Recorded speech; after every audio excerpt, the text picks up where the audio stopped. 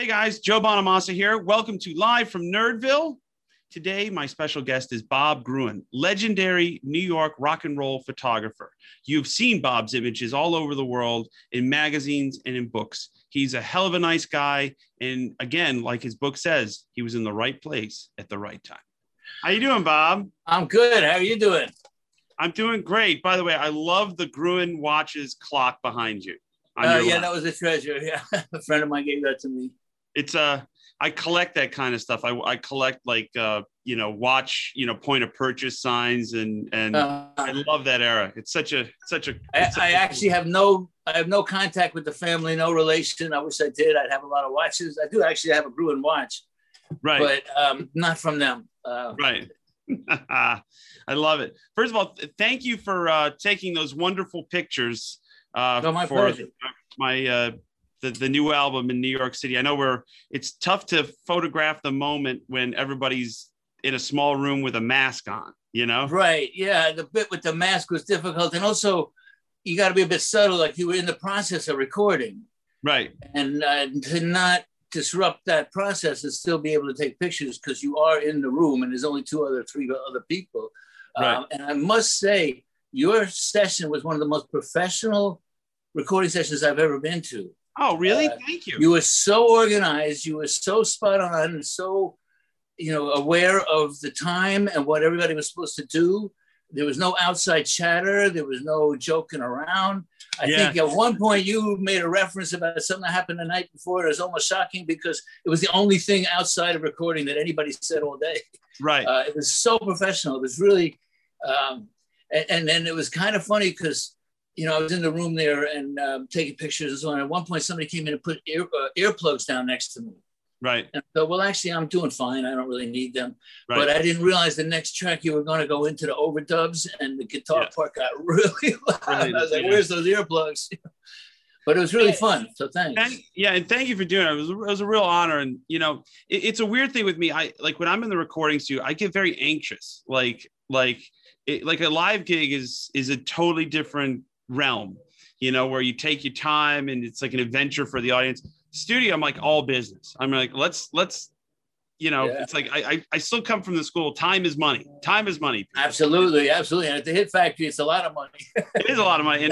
And even though we get the whole day, you're going to charge us for the whole day either way. I still come from that hourly rate, process. So, thank you for the book, by the way, your brand new book, Thanks. The Right Place at the Right Time. And I mean, that kind of sums up, an entire body of work, because like you've captured such great images of iconic, musicians over the years, and it's like, and it's a nanosecond, it's just a click, right. And so are you the kind of photographer that takes a lot of pictures and then wades through it, or do you wait and try to capture the right moment? I generally wait and capture moments because I come from the old school. Nowadays, you can just click away and just delete the chip and do it again. Back then, you paid for every single frame on a negative. Every roll of film cost money. Right. And every extra photo costs money. And if you got to the end of the roll, you had to think, do I really want this picture enough to pay for a whole nother roll of film? Right. So, no, I never clicked away. And in fact, Billy Joe Armstrong, talking about my photography, mentioned one time that in front of the audience, a lot of photographers just clicking away all the time and hope to get something good. But I actually watch what's going on and kind of anticipate a moment, because that's the hard part about photography. You have to realize what's going to happen before it happens. Yes. Yeah. And anticipate the moment, but I'm watching and getting like that moment, because I'm not just clicking away. I always try to get the feeling and the passion in the pictures. Right. So that's more important to me, than just clicking away and get a whole bunch. Right. Because I kind of feel the moment, and I want my pictures to show that feeling. And actually, that's the luck that I've been able to do that. A lot of people say they turn a page in a magazine and they see one of my pictures and they get a feeling from it and they recognize it as one of mine. Yeah. And it's the thing is, like, you've been to so many live shows. It's like you're part of the live show. You're kind of joining the band for the night and Yes. kind of going with the ebbs and flows. And it takes someone who loves music to do that, you know, because it's like anybody could just take one of these and just, you know, take 8,000 photos and wade through all the good ones. But to know that and to be that instinctual about, you know, what's going on stage is it's important. That's why your images are iconic, you know? Mm-hmm. Well, like I said, I wait for that moment to capture the feelings. Yes. So it's more than just the color of a t-shirt or something. You know? Exactly. You know, one of my favorite Bob Gruen photos is I believe it's David Bowie, Tina Turner sharing a bottle of champagne, and with Keith Richards looks, and it's like you're like, what was you could almost, it almost puts you in that party.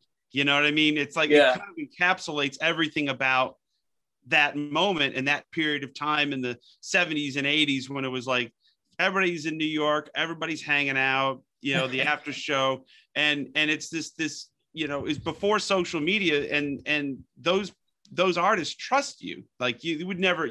Well, that was interesting. It was 83, and I actually started my career. My first photo pass ever was at actually Happy Birthday Bob Dylan.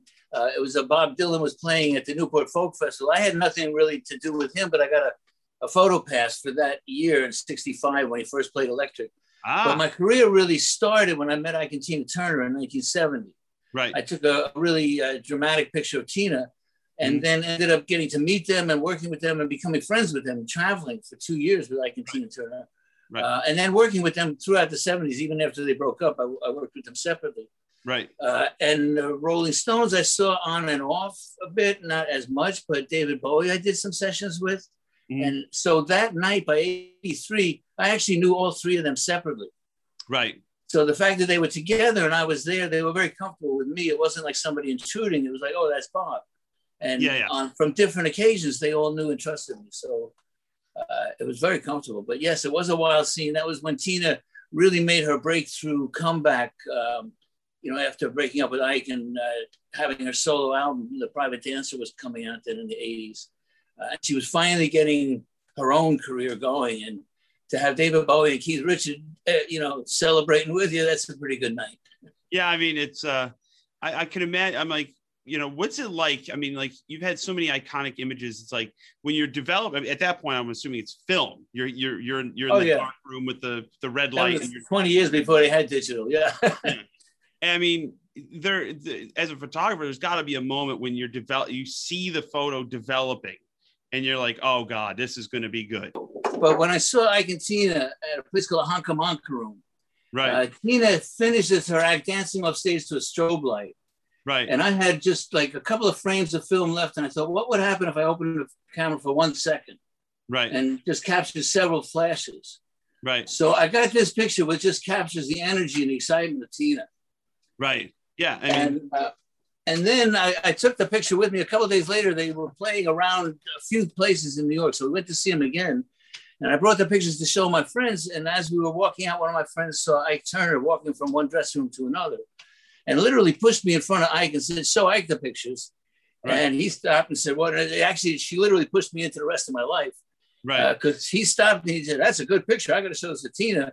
And the next thing I know, I was in the dressing room talking, and Tina Turner was telling me she liked the picture.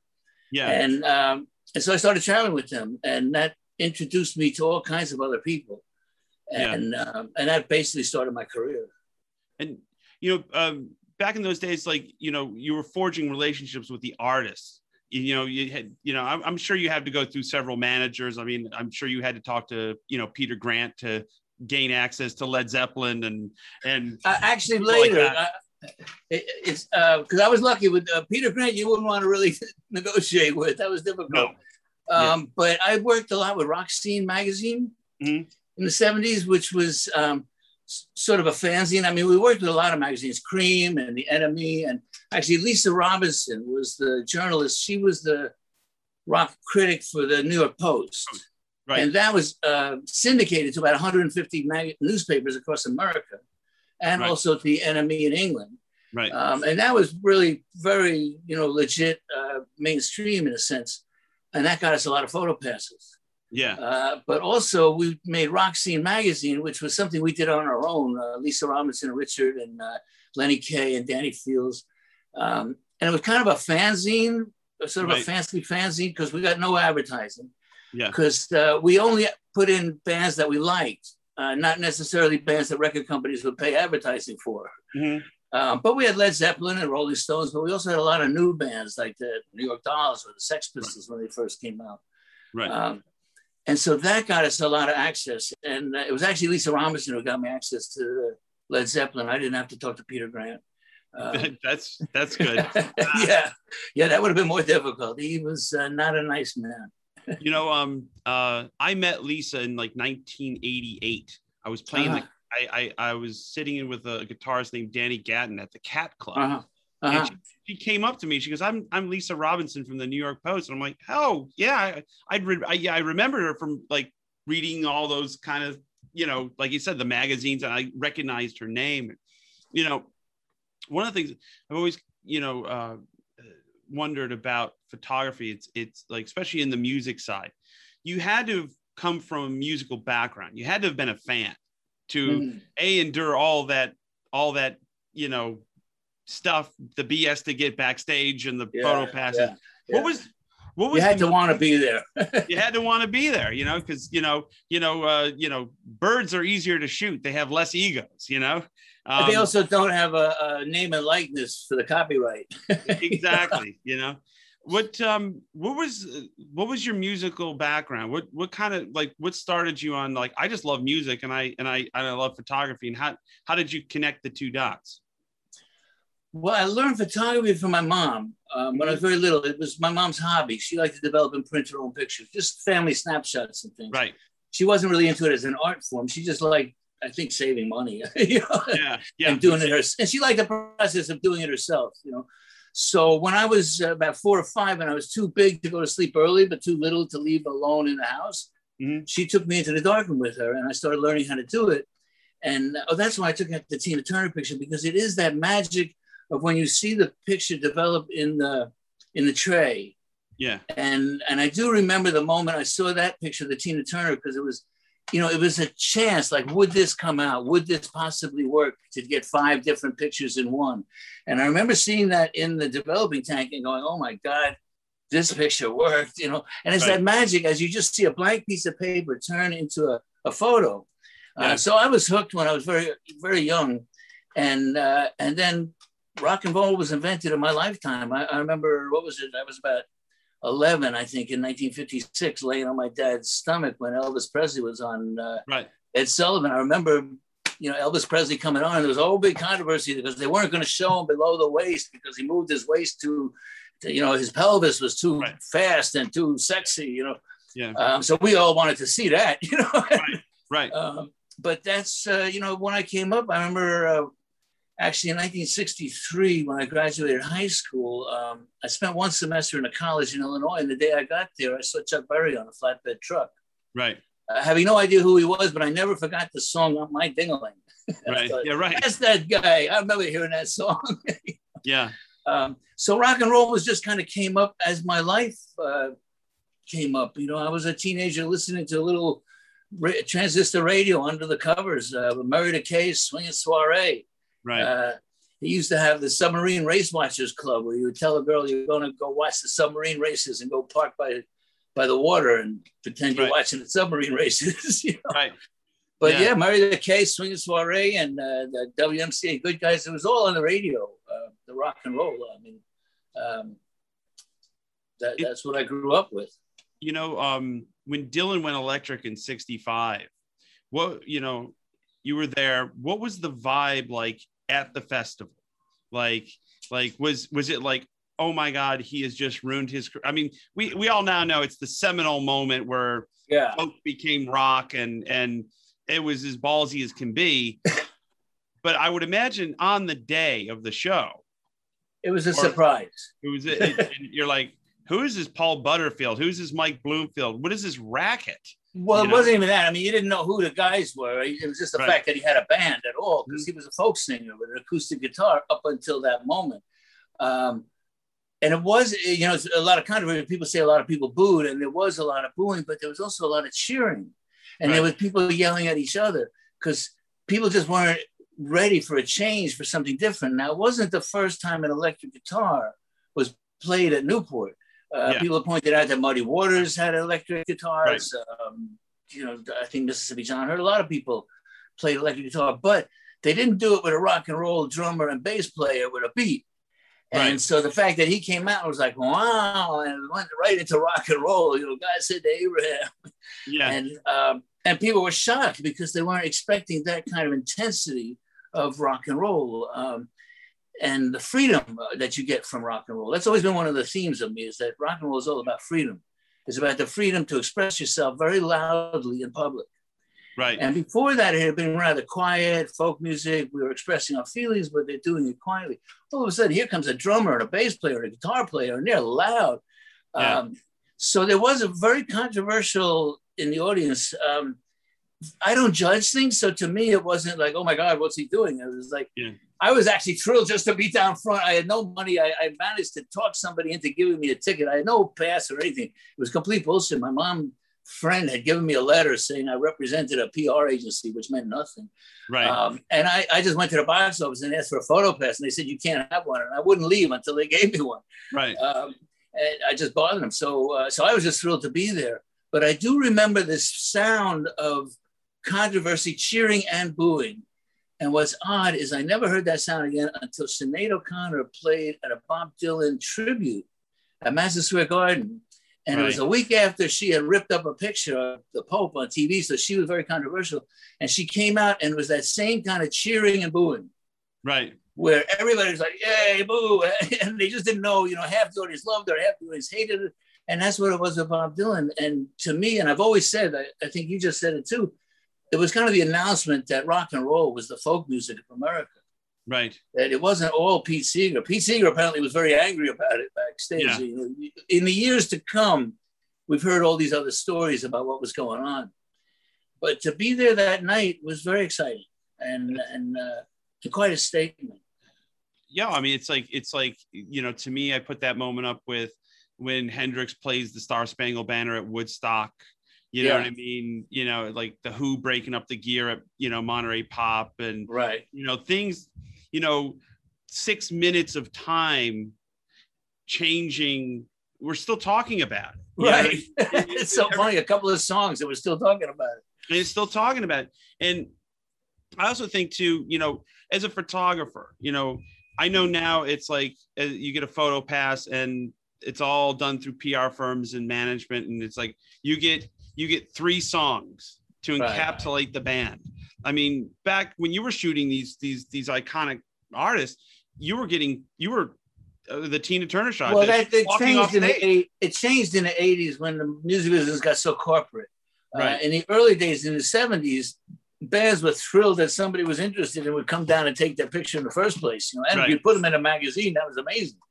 But all of a sudden, by the early 80s, mid 80s, as merchandise became a big deal, bands wanted to control their image. Right. And they came up with the idea that if you only took pictures for the first couple of minutes, you didn't have that many images to show. And they thought somehow that would help to control it. We had some arguments with managers back then. They started giving you a contract when you got your photo pass. You had to sign that you were only going to use an image for a certain magazine. And some of those contracts got ridiculous. There was one where the manager actually said that they would own the copyright of anything that you took that night. You had to actually supposedly sign this away to them. Right. And it just got stupid. And actually, we were arguing one time with a manager about that, telling him I wasn't going to sign my copyright away, you know, just to be able to take a picture of somebody. And they said that it would make it easier if they wanted to sue somebody for bootlegs. And I said, do you understand that a bootlegger has never bought a photo from a photographer? Like, they don't do that. You know, why would a bootlegger give me money? Right. You know, they're already stealing from everybody else. They steal from me too. Right. Yeah, exactly. I mean, generally, they can just take the free publicity picture from the record company, put that on a shirt, and that's what they sell. They don't make a deal with a photographer. So it was really a misjudged idea, you know, to limit people to the first 3 songs. And part of it also was that there were more and more photographers. So they did want to kind of limit the number of photographers because a guy comes out to sing to an audience, and all of a sudden there's 20, 30 people right in his face, right in front, trying to get his attention. It was very distracting. Yeah. Personally, I'd rather have the last 3 songs. Right. Because at the end of the show, everything's going on, all the lights are on, everybody's, the people are, getting that climax moment. Right. At the beginning of the show, most artists are running back and forth trying to get everybody's attention. Yeah. I'd rather wait till after and then about the 5th song, there's a power ballad and it calms down and you get some nice portraits. And then after that, and usually around the 8th or 10th song, they pull out a trick, the big silver thing or whatever floats down from the sky, Right. Yeah. Right. And if you miss that stuff, you're missing half the show. Right. So the first 3 songs, it changed it for me because it just got so frustrating. I wasn't really interested. Right. Because I'm not interested just in documenting what shirt somebody was wearing on that particular night. Right. I want to get that passion, that freedom, that moment when everybody's yelling "yay" and nobody's thinking about paying the rent. Yeah. And I want that to come across in my picture. So, it just brings out that release that you get from music. Yeah, and it also, like they say a picture's worth 1,000 words. Like now with social media, there's so many images of an artist. They're on video. They're doing this, and it's the necessary evil of 2021. But back in the formative years of rock and roll, one image you would go, that's who Chuck Berry is. That's who Jimmy Page is. And you'd idolize this image. You'd have it on your wall, and you'd go, okay, this is what stardom is. It was like they were so powerful because it may have captured an out of tune chord, but you didn't know that. Right. In your mind, your fantasy, you'd be like, this is the greatest show I've ever seen. And the band could have been terrible that night, but it really does encapsulate what it meant to the spirit of rock and roll and blues and everything. Well, a lot of people told me like the picture of Led Zeppelin standing in front of their airplane. Mm-hmm. Like here's 4 long-haired guys with their shirts open and they got their own airplane. Ta-da! And that inspired a lot of people. I remember Dave Bryan, the piano player from Led Zeppelin, said he saw that. I mean, from Bon Jovi, he saw that picture. He said, "I want that. I want my own plane." Right. And a couple of people I know actually achieved it. Not everybody, but it's a goal and it's a feeling. It's like a success kind of thing. I mean, and your career is like you've documented bands at the very, very peak of success, like Led Zeppelin in front of the 707 going, look how big and influential we are. But then also the stuff you shot at CBGB's when it was a knee-jerk reaction to the opulence of rock and how kind of grandiose it had gotten. And it got stripped back to its bare bones and just anger and a message like the New York Dolls, classic photos of them and, the Sex Pistols and Sid and Nancy and all that stuff that was happening. Did you know, how did you become hip to the fact that there was a scene like that in the Village going, this could be the next big thing, or it's just a bunch of bands that were local? You didn't really know it was the next big thing, but you knew it was fun. And funny mentioning Led Zeppelin and the New York Dolls, because I actually remember going with the record company executives to Philadelphia to a Led Zeppelin arena show and an after party, and then back in the limo and then up the highway through New Jersey back to New York. And all I was thinking about is, can we get to the Diplomat Hotel before the Dolls go off stage? Right. And they would play late. So we got back like 2:30 in the morning and the Dolls were just going on. Right. And to me, that show where you're in the audience and you're mingling with the people was so much more fun than sitting in a stadium seat, 2 blocks away from somebody down there about this big, on a stage. And I remember seeing the Rolling Stones at Madison Square Garden, who were always fantastic, but then going downtown to the little club, The Bitter End. Yeah. And Patti Smith was playing. And in fact, when I walked in, she was singing "Time Is on Our Side." Right. The Rolling Stones hit. Yeah. And it just, to me, it was so much more fun downtown. Right. And everybody interacting. And it was on such a more personal, real human level instead of the big arena style corporate level. That I thought, time is on our side. Yeah. And this is getting better. But as far as foretelling it, because people have asked me that, I don't know why I knew that I had to take pictures at CBGB's. I just felt it was important. It was not at the time. There's a famous quote that Clive Davis once told Lisa Robinson, you know, don't talk about those downtown bands. Nobody wants to know above 14th Street what's going on down there. Right. And then he came down to sign Patti Smith. Right, So right. maybe Right. he did want to know. Yeah. But at the beginning, the bands were so bad. It was Right. just about having a beer and hanging out with friends, you know, while Right. these bands kind of rehearsed in front of you. But they were friends. So I was taking pictures more because they were friends and because with Rock Scene magazine, Right. we were making up these stories that, oh, these bands are fun and everything. And what was funny was people believed us. Right. They moved out of Kansas and they came to New York and CBGB's became a place. But there was a night, I think they were playing Heart of Glass, Debbie, you know, the Blondie band. Mm-hmm. And the place was packed and the music was perfect. Mm-hmm. And it just hit me one moment. I still remember the kind of epiphany, like looking around going, holy man, but this is not a bar band anymore. Right. This is like good. You Yeah. know, Right. Yeah. people are going to like this music. You know, Yeah. it was kind of like, oh, wow, imagine that. Right. You know, and it was an interesting, clash of styles too. The downtown scene was, Blondie, was punk adjacent, but they had a pop sensibility to them. And then like the Sex Pistols would all they wanted to do was either piss you off or get you talking about them. It was all about spectacle and total spectacle. If you heard a Sex Pistols record and didn't know what they looked like, would it had the impact that it had? Oh, what a question. Oh, yeah. You know what I mean? If it was just, check out the record, and you're like, okay, well, yeah. Cause I met them first because I knew Malcolm. I met Malcolm when he came to New York to help.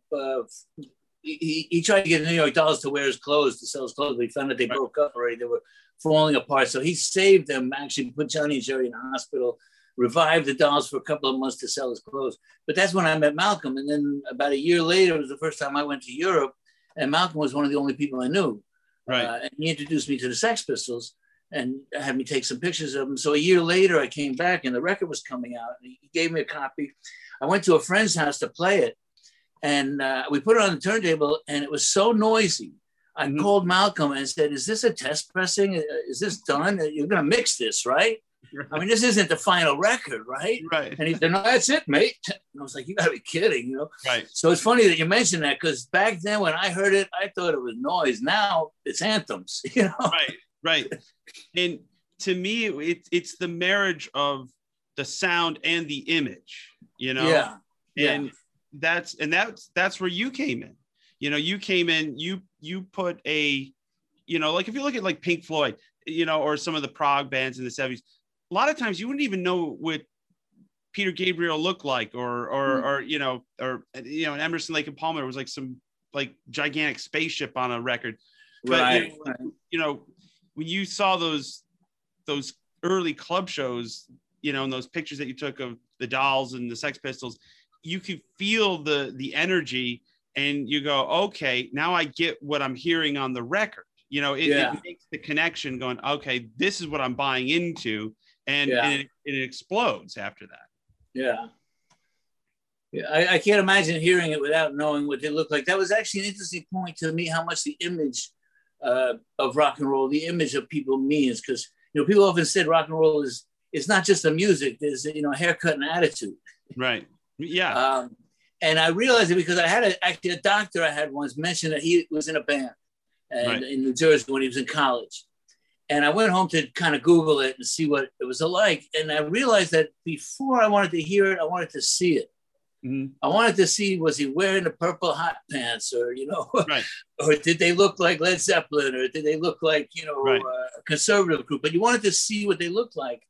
And then I would hear what they sounded like. But I was more interested in what was their image? Who were they in that sense? Right. Yeah, and it really is kind of shines a light into who they are as people, and you can kind of see the ones who are very authentic about it, and the ones that are just like, well, I'll just put on this jacket because I think it makes me look cool, you know? Yeah, people ask me, what do I wear for a photo session? I said, well, whatever it is, sleep in it the night before. You know, don't buy a brand new jacket and show up with something that looks like you walked out of a store. Right. You know, wear something that looks like you. I usually tell people to wear something they would wear to a party if they were hoping to look good. Right. Exactly. You know? Right. But something they're comfortable with, something that's them. You know, don't try to invent a personality for the photo. Right. When you're, I mean, I've gotten to know, I used to be neighbors with John Lydon. We're here in New York, or I was in California. California, yeah. He had a house next to mine. And, wow. And I just remember literally walking out one day and taking out the trash, and he was pulling in with his Volvo, and I go, "That's John Lydon," you know. Yeah. And he was a very, you know, and Steve Jones. And I've got to know him as very nice gentleman who. Right. And I started to think about it, and I go, maybe, just maybe, the laugh's on us, because they're very well spoken. But, you know, with John, it's like he's very well spoken. Then I would make conversation with him every once. I didn't know him very well. And then he would like flick a switch, and he'd look at you like on those, you know, he goes, "You're the guitar man," you know? And I'm like, some of that was a character that he played. Yeah, he's got a character. And it was funny, when the first time I met him, he was throwing out all these one-liners. I thought he was the most obnoxious person I ever met. And I understood why they call him rotten, but he was doing it on purpose, it seemed. Right. And it didn't really affect me because I didn't care. You know, he wasn't insulting me in that sense because I wasn't affected by it. Right. So by the next day, he'd given it up. And it's like, "Oh, hi, Bob." You know? Yeah, right. Exactly. And we've always been kind of on a very friendly basis. And then I see him, there's a click, and he has that persona that he does in public. He's very good at it. He's the most obnoxious person if he wants to be. Where Steve is a very funny person too. Yeah. And because I remember meeting them first, Malcolm had me meet them in a club, and that's when Johnny was all kind of obnoxious, and I thought that was kind of weird. Like, wow, what a weird guy being purposely obnoxious like that. Right. Like Bill Strummer said that he had the band, the 101ers, and they opened for the Sex Pistols. And the first time he saw the Sex Pistols actually play, he couldn't believe that they were being so obnoxious on the stage, because Joe said that he came from the school of music where you try to entertain and you want the audience to like you. Right. And that he couldn't believe that the Sex Pistols seemed to want the audience not to like them. Right. That they acted like, "I hate you and you can hate me too and fuck you all." And it was like, whoa, you know. Right. Joe was like kind of surprised, and I was surprised by that. But the next day when I went to the loft, Malcolm told me to come to the loft to take some pictures. Mm-hmm. And I walked in, and I think it was Steve and Paul was sitting around, maybe Glenn. And he said, "Oh, hey, mate, how you doing? Care for a spot of tea?" Yeah. And it was like the most normal English people you could meet. You know, I thought, well, there's nothing weird here. You know? Right. But the press, they did good in the press. You know? Yeah, they were able to, elicit a visceral reaction from you. Either loved him or you hated him. Yeah. And you didn't know why, you know? Yeah. What was photographing? I know you've been asked this a million times, but I have to ask it. What was photographing Sid and Nancy like? Because you got some definitive. I actually don't have pictures of Sid and Nancy. I have pictures of Sid and I have pictures of Nancy. I knew Nancy before she went to England. Right. There was no reason really to take pictures of somebody who was a friend of Sable, who was basically a prostitute and stripper. And I didn't waste film on people I couldn't actually sell a picture of, you know. And I was friendly with Nancy. She was what they call a hooker with a heart of gold. You know, she was really nice to a lot of musicians, and she was like a nurse to me once when I had some teeth out. And she came and brought me some medicine. Right. So I always had like Nancy. But when she went to England, it was like she got off the plane and she suddenly had an English accent, and she became this other person. Sid and Nancy, when I saw them together, especially because on the tour, Nancy wasn't there on the tour. I went across America with the Sex Pistols on their bus. So a lot of pictures of Sid. But when they came to New York, I remember when they were in the first night they got here, they were in Max's, and Malcolm had given them 10,000 pounds, like in pound notes, like 1,000-pound notes. They had a wad of bills this thick. That was all pounds. And you can't buy anything in New York with pounds. It's like in Europe, maybe you can spend dollars, but in America, you can't spend other funny money, you know? Yeah. And she was asking me, Bob, a cab driver pounds. Yeah, no, you can't. So she was saying, Bob, can you lend us $20 so we can get back to the Chelsea Hotel? We got all of this money, but nobody will take it. Right. And then she said, come over and take our picture. And I looked at her, I said, Nancy, you guys are a wreck. You know, why don't you get some sleep? Call me in a couple of days when you look better. Right. I didn't know that was a look. I mean, to me, they looked like they were junkies, you know? Yeah. And I wasn't going to promote photos of friends of mine looking like that. Right. Exactly. I'm really sorry now that I don't have a draw full because Sid and Nancy got awfully popular. But you know what happened? After the Sex Pistols tour, when the Sex Pistols broke up, which was quite surprising, and I had 70 rolls of film from the tour, and all of a sudden, nobody was interested. When they broke up, they were over. Right. Literally, my Sex Pistols picture are in the bottom drawer in my file cabinet because we never had to go there for 6 years. And then in 84, 85, Alex Cox made Sid and Nancy. Right. And he got the up-and-coming actor Gary Oldman, who is the most crazy, but most charismatic, crazy person in Hollywood. Yeah. And he gave Sid this incredibly lovable personality. Right. And all of a sudden, the Sex Pistols, and especially Sid Vicious, became the biggest punk stars ever. But that's not Sid, that's Gary Oldman. Right. And most people, I mean, there's very, very little actual footage of Sid. Mm-hmm. There's a picture of him that Julian Temple did where he's in a chair in front of the woods and he's kind of nodding out doing an interview. There's an interview in the Chelsea Hotel of him and Nancy where he's kind of falling over on top of Nancy. He's not really talking. Right. So the only actual footage of Sid walking, talking, and being Sid and Nancy is really Cole and Gary Oldman. Right. You're right. It's not Sid and Nancy. There's a place in Tulsa, Oklahoma called Kane's Ballroom. You were probably there. I remember it well. In fact, somebody got me the T-shirt because it says the house that Bob built. The house that Bob Wills built. And I mean, I've been playing, I probably did 20 shows there since the 90s, since I started. And they have the wall. That he punched or something? They punched. They still got the, and it's like this iconic, it reminds you of who has come before.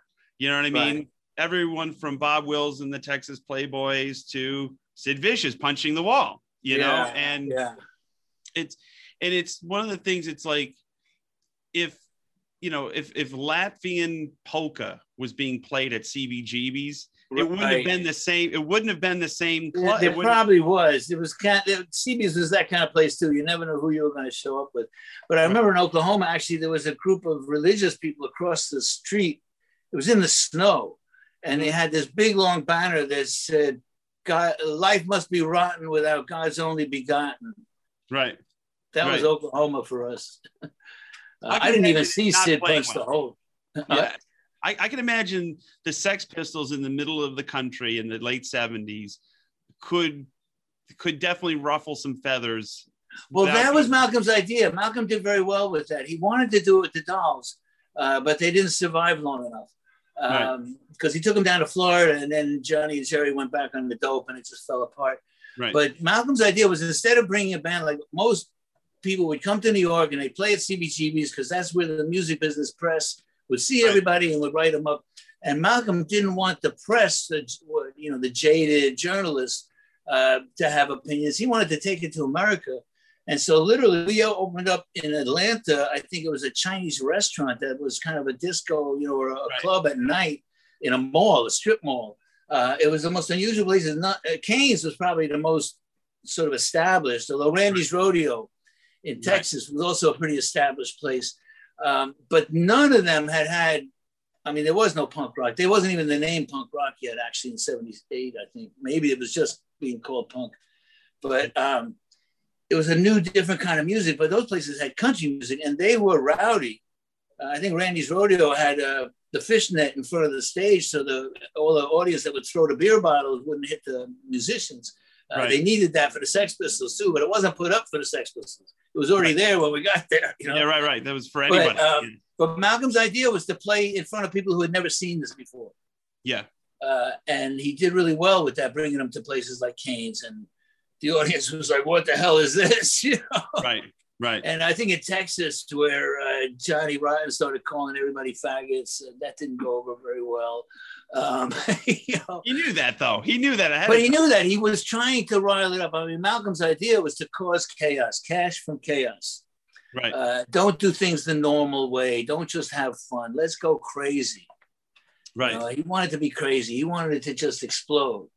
And it's interesting in retrospect, because I found out so much later, but being on the bus, it was very calm. There was no chaos on the bus. Right. We were listening to Don Letts reggae tapes, which were mostly dub tapes, drinking beer, maybe a little pot. It's just kind of very mellow reggae style, floating across America. All of a sudden the door would open and chaos would ensue out in the club. You know? Right. It was a weird phenomenon. It's usually like that, though. It's sometimes it's like, you know, the images tell you that it's 24/7, just this kind of orgy of, you know, depravity and drugs. Well, also back then, musicians were who they were. That was their lifestyle. Mm-hmm. They didn't plot it out in junior high school that when they were, you know, in a certain place, they were going to wear a certain thing and they were going to do a record. I mean, Malcolm talked to me about one time where he was meeting a band and they already had their whole thing. They were going to record the record and then break up and do something else and do the merchandise. And, you know, I mean, the New York Dolls didn't dress up for a photo session or a show. That's who they were. They dressed up like that to go to the deli, you know, to go to the corner. That was who they were. I mean, a lot of bands like that, like Blondie, I mean, they didn't get dressed special, you know, maybe. Well, the thing is that actually for CBGBs, you had to always have kind of a new outfit when you played. Because in the early days of CBGBs, it was so small, everybody was playing to each other. Right. Hilliard opened his bar. A couple of musicians found out about it. We started hanging out there. And each week, one of the bands would be on stage, but everybody else, Patti Smith, the New York Dolls, the Miamis, the Shirts, the Tough Darts, everybody would be in the audience. And then the next week, the Tough Darts, Robert Gordon would be on stage and Blondie and everybody would be in the audience. Well, then the next week when Patti Smith was on stage, we've already been hanging out together all month. They had to wear something different that night. Yeah. You know, and because these bands played like every other month or every few weeks, because there weren't thousands of bands trying to play, you probably had to write a new song because we were impressing each other. Yeah. You know, and but on the same time, it wasn't so competitive that if your amp broke, somebody wouldn't just lend you an amp. Right, exactly. You know, because there was no reason to be competitive. Nobody was going anywhere. Nobody was selling any records. Nobody was making any money. If you got a free beer, you know, girl bought you a beer, that was a good night. You know, if you had her phone number and went home, that was a great night. You know, But that was the reward. Nobody's looking at it as a business in a sense. At CBGBs, it was sort of, you escaped from the high school where everybody thought you were either a nerd or crazy. And I mean, everybody in CBGB was either from the crazy crowd or the nerdy crowd. Right. You know, the cool football players weren't there. Yeah. And we became our own kind of cool. Right. It's kind of amazing if you had seen how drunk everybody was, like back in 1977, and then to see somebody like Legs McNeil being a successful, respected author. Right. It really shows how people can go through those changes and grow up and be okay. You think when the record companies and the corporate element of the music industry came in and started, okay, come on, Patti, come on, New York Dolls, and it became more corporate, and there was money involved. I mean, because it's like we're playing for beer, and then now we're in theory millionaires overnight. Like, do you think that ruined the movement, so to speak, where then it became like, well, you know, I want to be, you know, people were more. I don't know if it ruins the movement, because first of all, there wasn't a lot of people who made a lot of money. When you talk about CBGBs and the bands that came out, you talk about the Ramones, Talking Heads, Patti Smith, Television, Blondie, Living Color. You start to run out after about 7 or 8 super famous names. Right. There's not 12, there's not right. 15. And CBGB's was open 7 days a week. They had about 7 bands a night for 35 years. So there's a lot of bands you never heard of. What CB's was good for was that it was a place where people could learn how to play. Right. Because Hilly would let anybody play. Hilly was unlike other club owners in that he wasn't trying to make a lot of money. Yeah. He just wanted to have a couple of beers and watch TV. Right. It was kind of like if your parents go out of town and your uncle's in charge, and you can go down in the basement, do whatever you want, but if you make noise, you break something, he's going to throw you out. Right. Exactly. Otherwise, he didn't really care what you did. So CB's was a great learning place in that sense. But like I said, it wasn't really competitive because nobody expected to make it. The fact that some people did was sort of a surprise.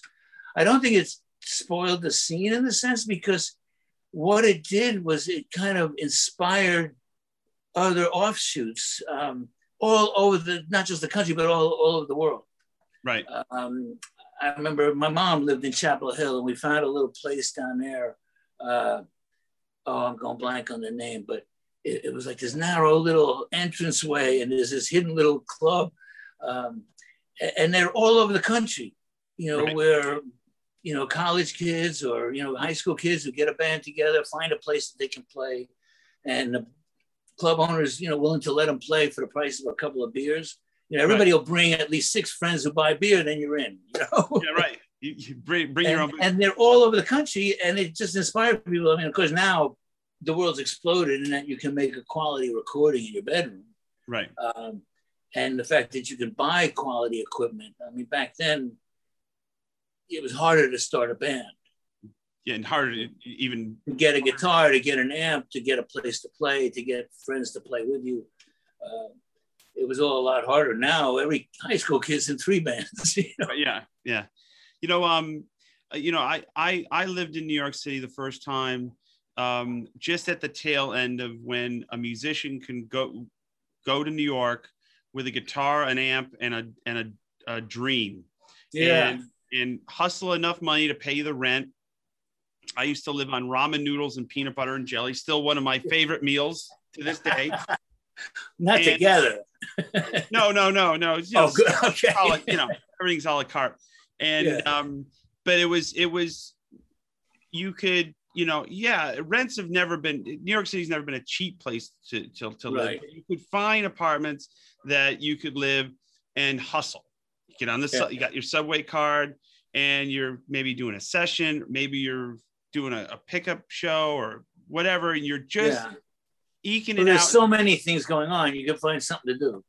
Right. And I moved out around 2001, the end of 2001. I moved to Los Angeles, and it became when my crappy apartment on the Upper West Side, proving there are bad apartments in good neighborhoods. Right. Anyway, he's like, "Oh, you live on 83rd and Columbus?" I'm like, "Let me tell you something, okay? Okay, you may think it's like Seinfeld, but it ain't like Seinfeld. It's not. Place. No, okay? no. Those people on TV, they got a budget. Yeah. And I remember moving out because the landlord told me, like, listen, because he was like, he knew I was a musician. I kept quiet, so I didn't disturb any. It's like, I got an offer, and it was it was like quadruple what I was paying. It was like, went from like $1,000 or $1,200 a month to like almost $4,000. Yeah. I'm like, I can't afford to do this. I was barely hanging on as it was. Yeah. And the thing I miss about New York City is because it's gone from a very artistic centric place where bands could start, musicians, artists, photographers, everything, and you can eke out the rent until you kind of get some traction. Now it's kind of been gutted where the scene is kind of dwindled. Well, times are different in general. Mm-hmm. And I know, like, the Lower East Side, for instance, has turned into an NYU dorm. Right. And it's very expensive. But most young people that I meet are living out in Brooklyn. Right. And often maybe 2 or 3 people to an apartment in order to share it. But when I was 20, I had roommates. That's how you get an apartment. In fact, I had 3 roommates. And between the 3 of us, we got evicted anyway because we couldn't afford the rent. Right. $125, and 3 of us couldn't come up with it. Right. You that's how kids do it, you know. Yeah. And I don't think that's changed. And I think that, in fact, out in Brooklyn, there's a thriving scene because the clubs are not just rock bands, but they've expanded into all kinds of what they call performance art, Right. which can be anything. You know, I mean, God knows what, you know, what people put on it and they call rock entertainment. Yeah, right. But it's very eclectic. But I do think that people can come to New York today. It's just that they don't have to because they're on their computers at home, work from home. You know? Right, yeah. But I don't know if you can interact with a band from, you know, Kansas. I think you got to be in Brooklyn. You got to be somewhere where people gather and exchange ideas with each other.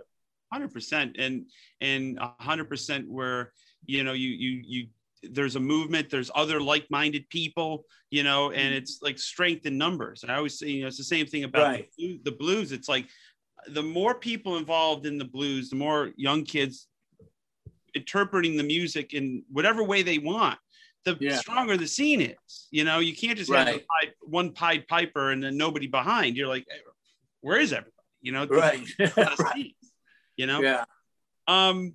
Talk to me. I know you've been asked this a million times, but probably the most bootlegged image of all time. Yeah. and I can see it. I can see a collage of it to your left, on the upper left. Oh, right. Yeah. John Lennon, your friendship with John Lennon. And I used to own 2 or 3 of those New York City t-shirts that you'd buy in tourist shops in Times Square. But correct me if I'm wrong. You gave John that shirt and took those photos. Yeah, the first time I ever saw it, it wasn't in a shop or anything. I wish I knew who they were. There was like 2 guys selling them on a blanket on the sidewalk.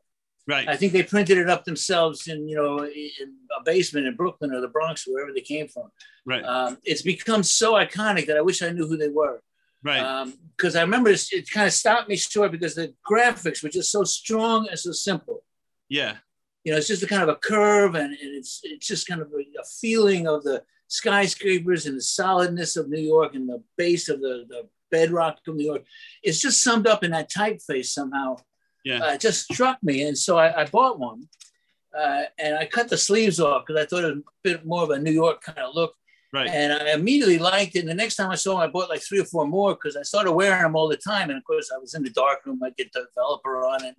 Yeah. So I'd have a new shirt every day, but it's the same shirt, you know, I mean, the same design. I had 6 of them eventually. And eventually I started giving them to my friends. I remember I gave one to my agent one night when I was on the way to visit John. And he was in a record plant on 44th Street. And I was walking through Times Square and I saw the guy. So I picked one up. And his actually, it's a little rough. I cut the sleeves with my buck knife, you know? Right.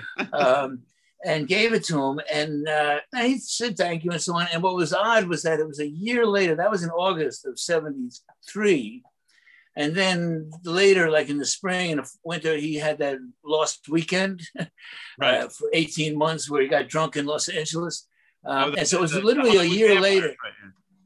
With Harry and everybody getting drunk. So it was a year later, he was back in New York in a different apartment, still separated from Yoko.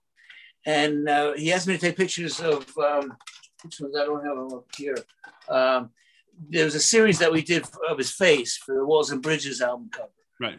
And after we took those pictures, he said, well, let's take some more pictures so we have pictures for publicity. Right. And I started taking a couple. We were on the roof of his apartment there up on the east side. And I said, well, do you still have that shirt I gave you last year? And to my surprise, he said, yeah. And he knew right where it was.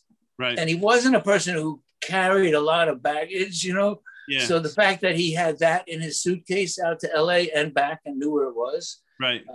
I knew that he liked it. Yeah. You know, and I said, well, we got the whole skyline here. Why don't you put it on? And he looked great.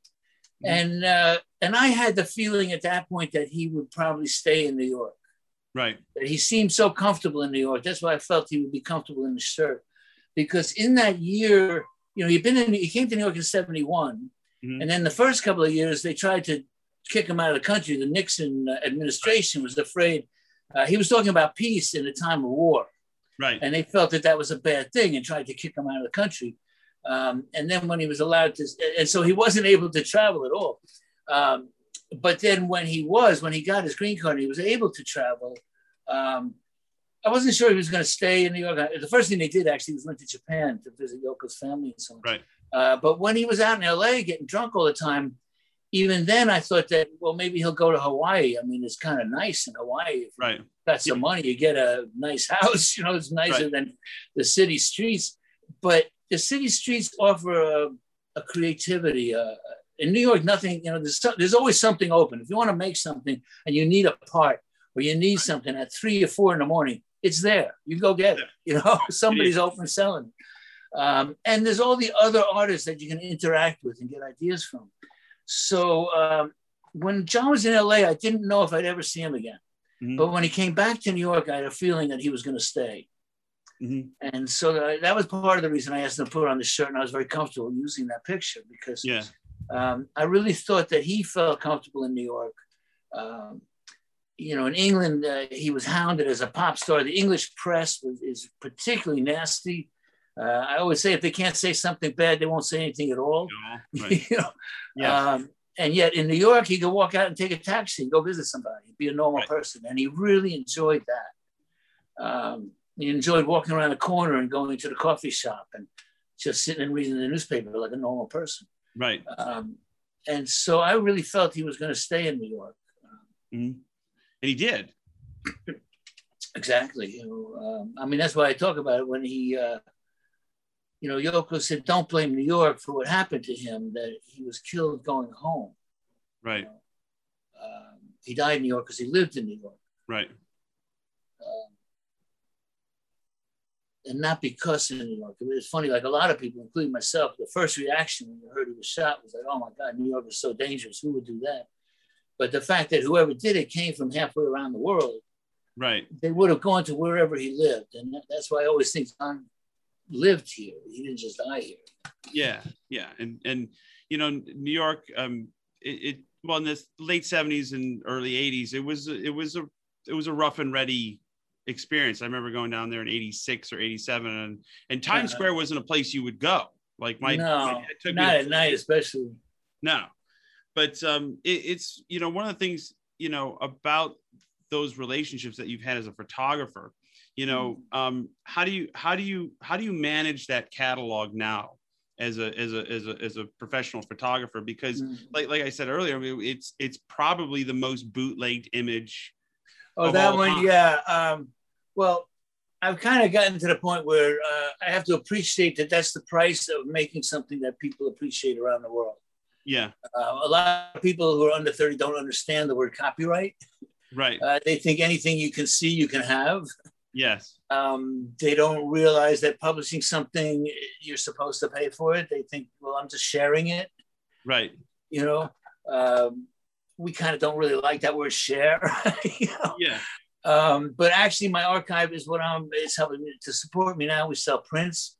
We license the pictures for magazines and for a lot of documentaries that are out there now. People are constantly contacting me for pictures. It's amazing to me that all my work at CBGB's is becoming so important, because at the time it was just Lisa and Lenny and Richard and I, you know, we were having fun, you know, making this little rock scene magazine, but we really didn't think it mattered above 14th Street.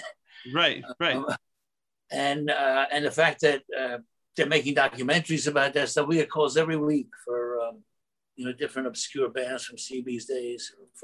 There's a big play on Blondie now. There's a big documentary out. Right. You know, a lot of that, like when Kiss came out, it was like this cartoon characters. Like, that's not even a band. That's like a cartoon, you know. And then they become the biggest thing on the downtown scene ever. You know? Yeah, I mean, I love that image. People don't realize they came out of that same scene as the Dolls and Blondie and everybody else. You know? Yeah. I spoke to Paul on this show, and he's a friend, and what I love your image of. It was super early Kiss, and I think jeans, and he looks like he's like in a cheap Sears and Roebuck suit, but he's got the makeup on and Dress to Kill. Yeah, that was a funny one. It turned into quite an iconic picture. I'm a rare photographer, and then I've had several different sessions with Kiss where they're not wearing their official Kiss outfits. Right. Almost like Superman wearing a different costume, but not being Clark Kent. Still being Superman, but in a different, you don't ever see him in a different clothes, you know? Right. But that was part of Cream Magazine. I had the idea to do a photo novella. which is kind of a comic book made of photographs. Right. And the idea was that Kiss was like in their secret identity in the business suits. They were going to work. And the theme is that they found out that there was going to be a concert by someone named John Cleveland, which was cleverly disguised John Denver. And they felt that was the most boring thing and that they had to save the world with rock and roll. Right. And they go out and they put up posters around town for a fake John Cleveland concert. And everybody shows up and instead Kiss comes out and they save the world with rock and roll. And they have an orgy at the end. And for some reason, the picture of the Kiss orgy is one of the most visited pages on my website. Right. That seems to get the searches more than anybody else. But, and in fact, it came out in the magazine and Kiss saw the picture in the magazine because we went to a subway where they're commuters and they're going to work with newspapers and they're finding out about this. And then we just did one picture on the sidewalk where they're discussing what to do about this threat from a boredom from John Cleveland. Right, right. And Kiss saw the picture and they went, that's it. We love that picture. And it was like, we did the picture, I think in November or October. It came out in January. They were recording at Electric Ladyland. I had to go back to Electric Ladyland with the suits. Gene and Ace are wearing my suits. They didn't have suits at the time. Paul and Peter actually had their own suit. Right. And actually, Gene, if you look at it, he's wearing my wife's clogs, which make him, and because Gene's like 3 sizes bigger than me, he's busting out of the suit. I mean, the suit comes up to here on his arm. Yeah. He looks like the Hulk. He's breaking out of the suit. And the clogs make him look like a monster, you know. Right. Anyway, they saw it in the magazine and wanted to use it. So I had to go to Electric Ladyland and do a whole photo session as if they were recorded wearing those suits. We have pictures of them at the microphone or at the control board, all wearing the Dress to Kill suits. That's great. And by the way, I didn't mean to call I didn't know it was your suit that he was wearing. I didn't mean to call your suit cheap. I'm sure it was a nice suit. Oh, sorry. Actually, it was a $5 suit I got on Ludlow Street. Nowadays, it's not cheap. It's vintage and it's probably $5,000. But back then, it was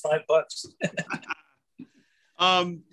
Before we wrap up, is there what bands excite you now? Like who have you shot in the last 5 years that you go, these guys? Who am I looking forward to see? Well, Green Day was supposed to go on tour last summer. And I just published a book. I've actually known Green Day for 25 years, which kind of surprised me how time flies when you're having fun. Yeah, but they're really a fun band, especially live, but especially a great band to hang out with. I was lucky that they liked me and I liked them, and we got to hang out a lot. So I just published a book of Green Day last year. Unfortunately, the tour got canned, but they're coming back this summer. I'm looking forward to that. There was a band from Ireland known as the Stripes, Strypes, that was about 16 years old when they started getting attention. So by the time they were 21, they'd already been together 15 years and they broke up.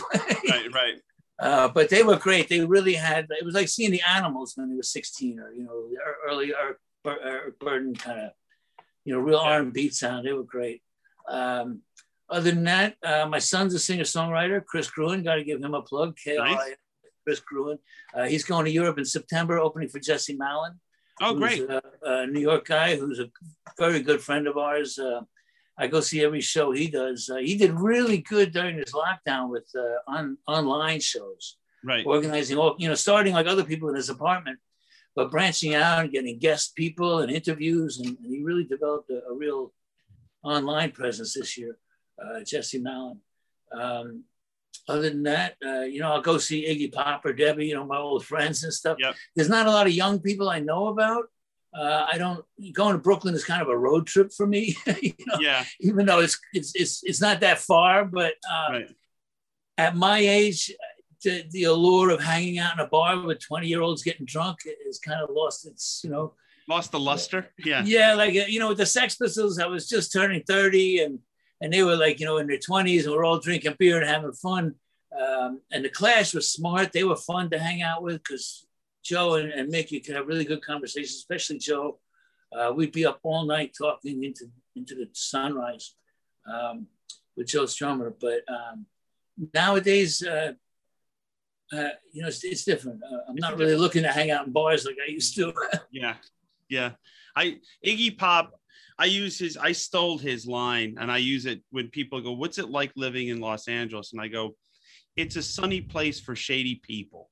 right? Because Iggy's got the best lines. I remember he was speaking about Miami. I think it was on it was on some television show. And he goes, "Miami is a sunny place for shady people." Yeah. And he goes, "I think," he said, "but they're my kind of people." And I go, "That you couldn't describe LA better. It's a sunny place for shady people, but they're my kind of people." You know? Yeah.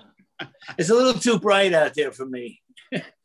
It's changed a lot, but I've been out here 20 years, and I still love it.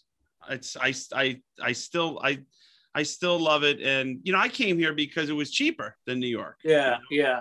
And a lot of musicians I knew that were in New York 25 years ago were now out here. Then now I've moved to Nashville. Nashville is now the Mecca, and now Nashville's getting expensive.